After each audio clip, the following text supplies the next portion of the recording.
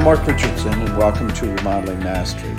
Remodeling Mastery is a podcast series that's really designed to help you think about, not just do your business. What I try to do is take different topics that will really help you to take your business to the next level. This particular subset of the Remodeling Mastery series is really focused on sales. And I bring that up because 12 months ago, the dynamic in terms of the sales environment was very different than it is right now. Your homeowners now have kind of escaped from captivity, in many ways are almost a little bit feral, and therefore it's important that your sales skills are as sharp as they can be so you can kind of counterbalance what we were experiencing in terms of the order taker mentality. This podcast series is really supported and sponsored by many of my friends out in the industry, certainly including Professional Remodeler Magazine. So today I want to talk about a subject that really is, kind of connected and threaded to many other things that I've talked about over the last several months. And it's focusing on sales success habits. As I look at the most successful people, they're actually having very good, strong, and even many cases, record sales in the environment right now. And what fundamentally separates them, I think, from those that were very good and even had very good sales a year ago versus today, has more to do with their behaviors and their attitudes and their habits than it does fundamentally the cards that they're actually dealt with. What I find interesting with salespeople and sales teams, oftentimes there's a lot of discussion about the environment, about how the marketplace is holding you back, as opposed to you holding you back. I'm just a big believer. Yes, of course, it's a little bit wonky out there, a little stormy out there, but it's really up to you. It's not the market that is making you more or less successful. It's what you're doing with the cards you're dealt with. And I think this notion of success habits has a lot to do with your ability to really be successful. So I've come up with 10, I think, success habits. I encourage you to listen to this recording, maybe listen to it again, kind of judge yourself. How do I kind of measure up with some of these habits? And maybe you'll find that one or two or three of them you're a little bit weaker on, and you can actually tighten that up. I was talking to a very successful salesperson the other day that I've been coaching for the last several years, and he said, Mark, it's that 1 or 2% that makes a difference. And as I reflected on his comment, I think it's really relevant to what I'm talking about today. In many cases, it's just one or two of these habits that you need to just kind of add or weave into your game, and I think you're going to be more successful. So, number one on my list is the whole notion of planning and mastering your time. The most successful people not just talk about organization and time management, but they actually have systems in place. It's been said, plan your day today, every day, then work your plan. Don't worry necessarily about 2 weeks from now, but you've got to have a good plan for the day. And in that plan, you got to build in all of the planned behaviors and activities, but you also have to assume that there's going to be time to be light of foot and call audibles. And at the end of the day, you need to have a very balanced day, a very balanced plan for your day to be able to think more clearly and certainly be more successful. Number two success habit I see is the most successful have a sales process. Now, what's interesting, in some cases, they have a sales process and they don't even fully appreciate their process. But then I have them walk through the process with me, and it's pretty clear that they have a process and they are level 4 mastery in their process. This notion of mastery and being a level 4 is really important. Just to recap that 4 levels of mastery for you before I move on. Level 1 is when you're unconsciously incompetent about something. Level 2, where you're consciously incompetent. And level 3 is where you're consciously competent where you have to think about what you're doing. But those that have reached the level 4, whether it's in martial arts or cooking or sports or whatever it is, are unconsciously competent. So this is also true when it comes to a sales process, is that you don't have to think about it. You can kind of be in the moment with a client. You can look for those little subtleties and opportunities to weave in additional things. But it's a process itself, the fundamental process that allows that to happen. Now, I really endorse a 9-step process. However, there are different processes out there that really work. But the question is, do you have a process? Can you write down this process? Can you work on each of the individual steps within the sales process? And if you can, it's going to be important for you to have that to take your game to the next level. Number 3 on my success habits list is the most successful keep in touch. They keep in touch with their past clients. They keep in touch with certainly team members. They keep in touch with strategic alliances and manufacturers and those that have helped them along. But specifically, when it comes to keeping in touch with your clients, you really think about this for a minute. You know, your past clients oftentimes will close at a 60, 70, 80% close rate, whereas other clients, the new raw leads, might close at 10 or 20%. So why wouldn't you keep in touch? You know, if you really truly believe that your core purpose is to get out there and develop relationships and help people, and if you create clients, projects will follow, you've got to keep in touch. But you have to have systems and processes in place really to keep in touch. One thing I created many, many years ago for me I had a 1-a-day vitamin, a call a day with a past client. And it was very simple. That call was just to say hello and keep in touch. But over the years, that represented millions and millions of dollars in business because I was always top of mind. I was always out there. I was always listening to what the past client had to say, and really letting them know whether we or someone else was the most equipped to be able to handle their problem moving forward. Number 4 on my list of success habits is the most successful out there. They leverage coaching. They're really more students of sales. They're almost sponges of learning different techniques, words, ideas.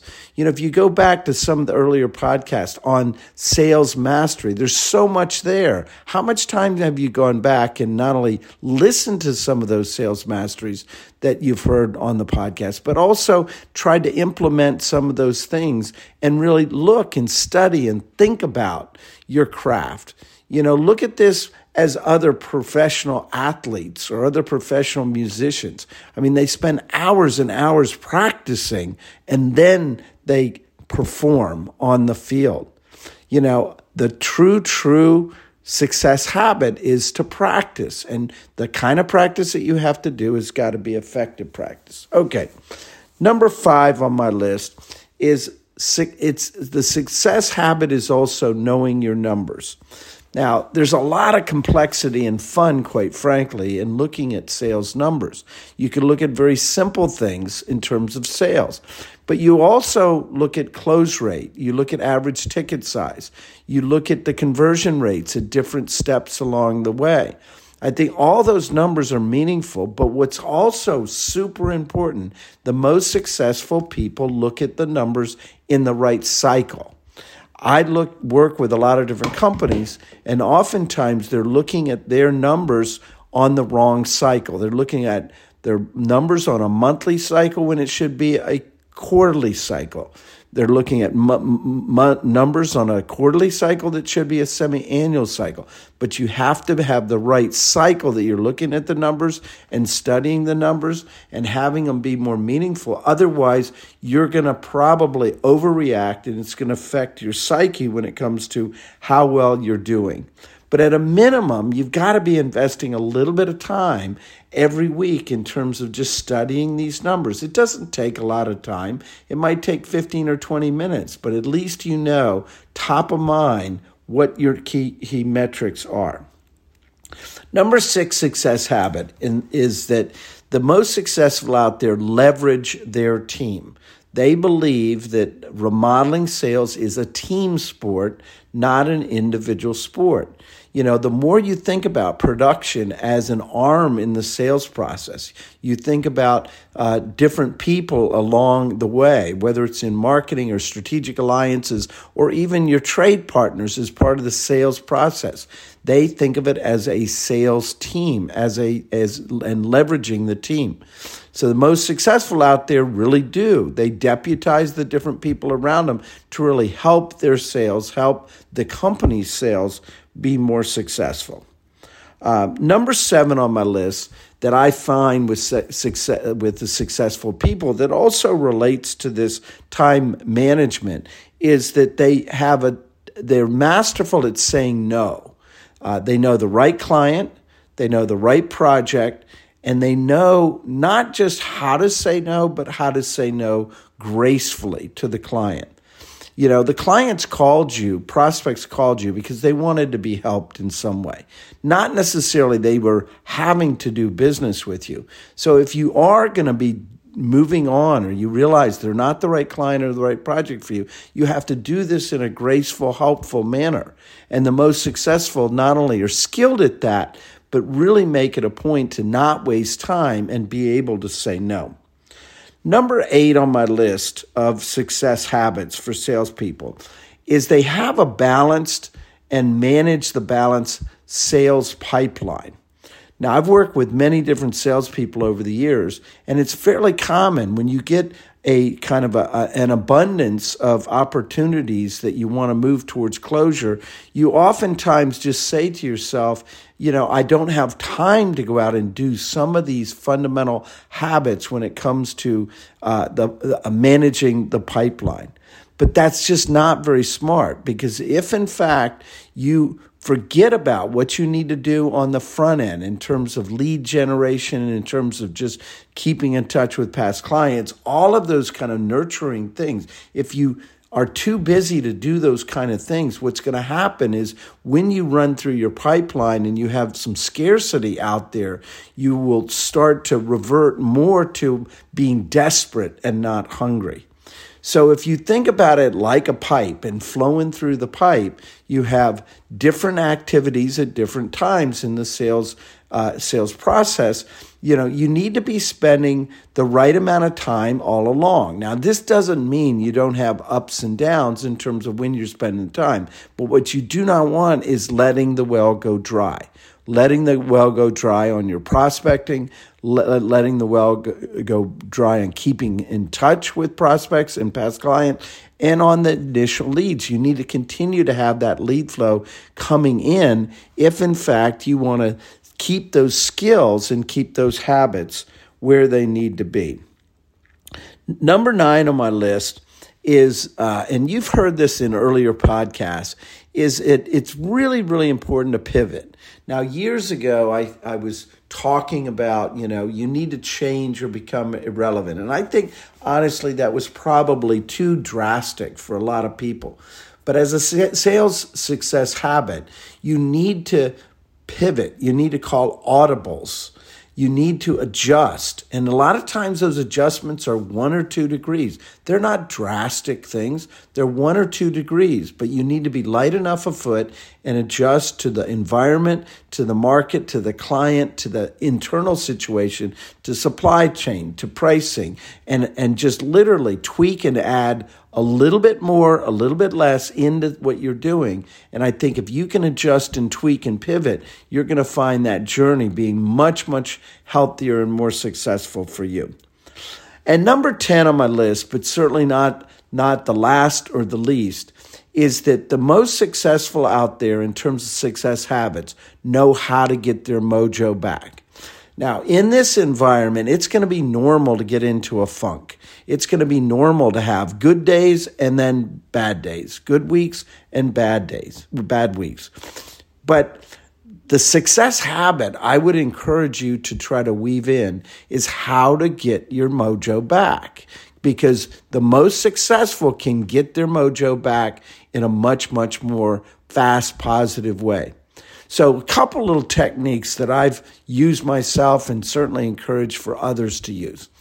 I, about every 10 days, write a list of all the positive things in my life and then all the negative. And without any exception, the positives are always 10 to 14 things and the negative are 1 to 3 things. And what's interesting about the negative, they generally are very specific things that I can adjust and control and make them a little bit better, make them a little bit more positive. So just a quick way to snap out of it. Another way in sales in particular is go out and get a small win. What's the best time to sell something is right after you sold something. So therefore, if you can't get a whale or monster kind of win, don't worry about that. Go get a couple of small sales. And what will happen with those smaller sales is they'll start to prime the pump and start to have the flow go in much, much more. So there's a lot of different ways, but this whole notion of misery loves company, just choose not to participate. The more that you're around the muck of all the misery and all the challenges and all the things out there, the more I think you're going to suffer. So I would very much see as a habit, develop and have into your game how to snap out of it, how to get your mojo back. So I want to kind of just summarize, this notion of creating success habits, it's not about the most successful or the smartest or the most successful or the hardest workers.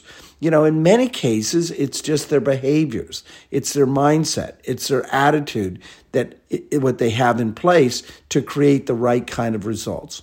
So I encourage you to go back and listen to some of the different sales mastery podcasts that we've done over the course of the last several months. There's a lot of really good nuggets in there that I think will help you take your game to the next level. Take care, everyone.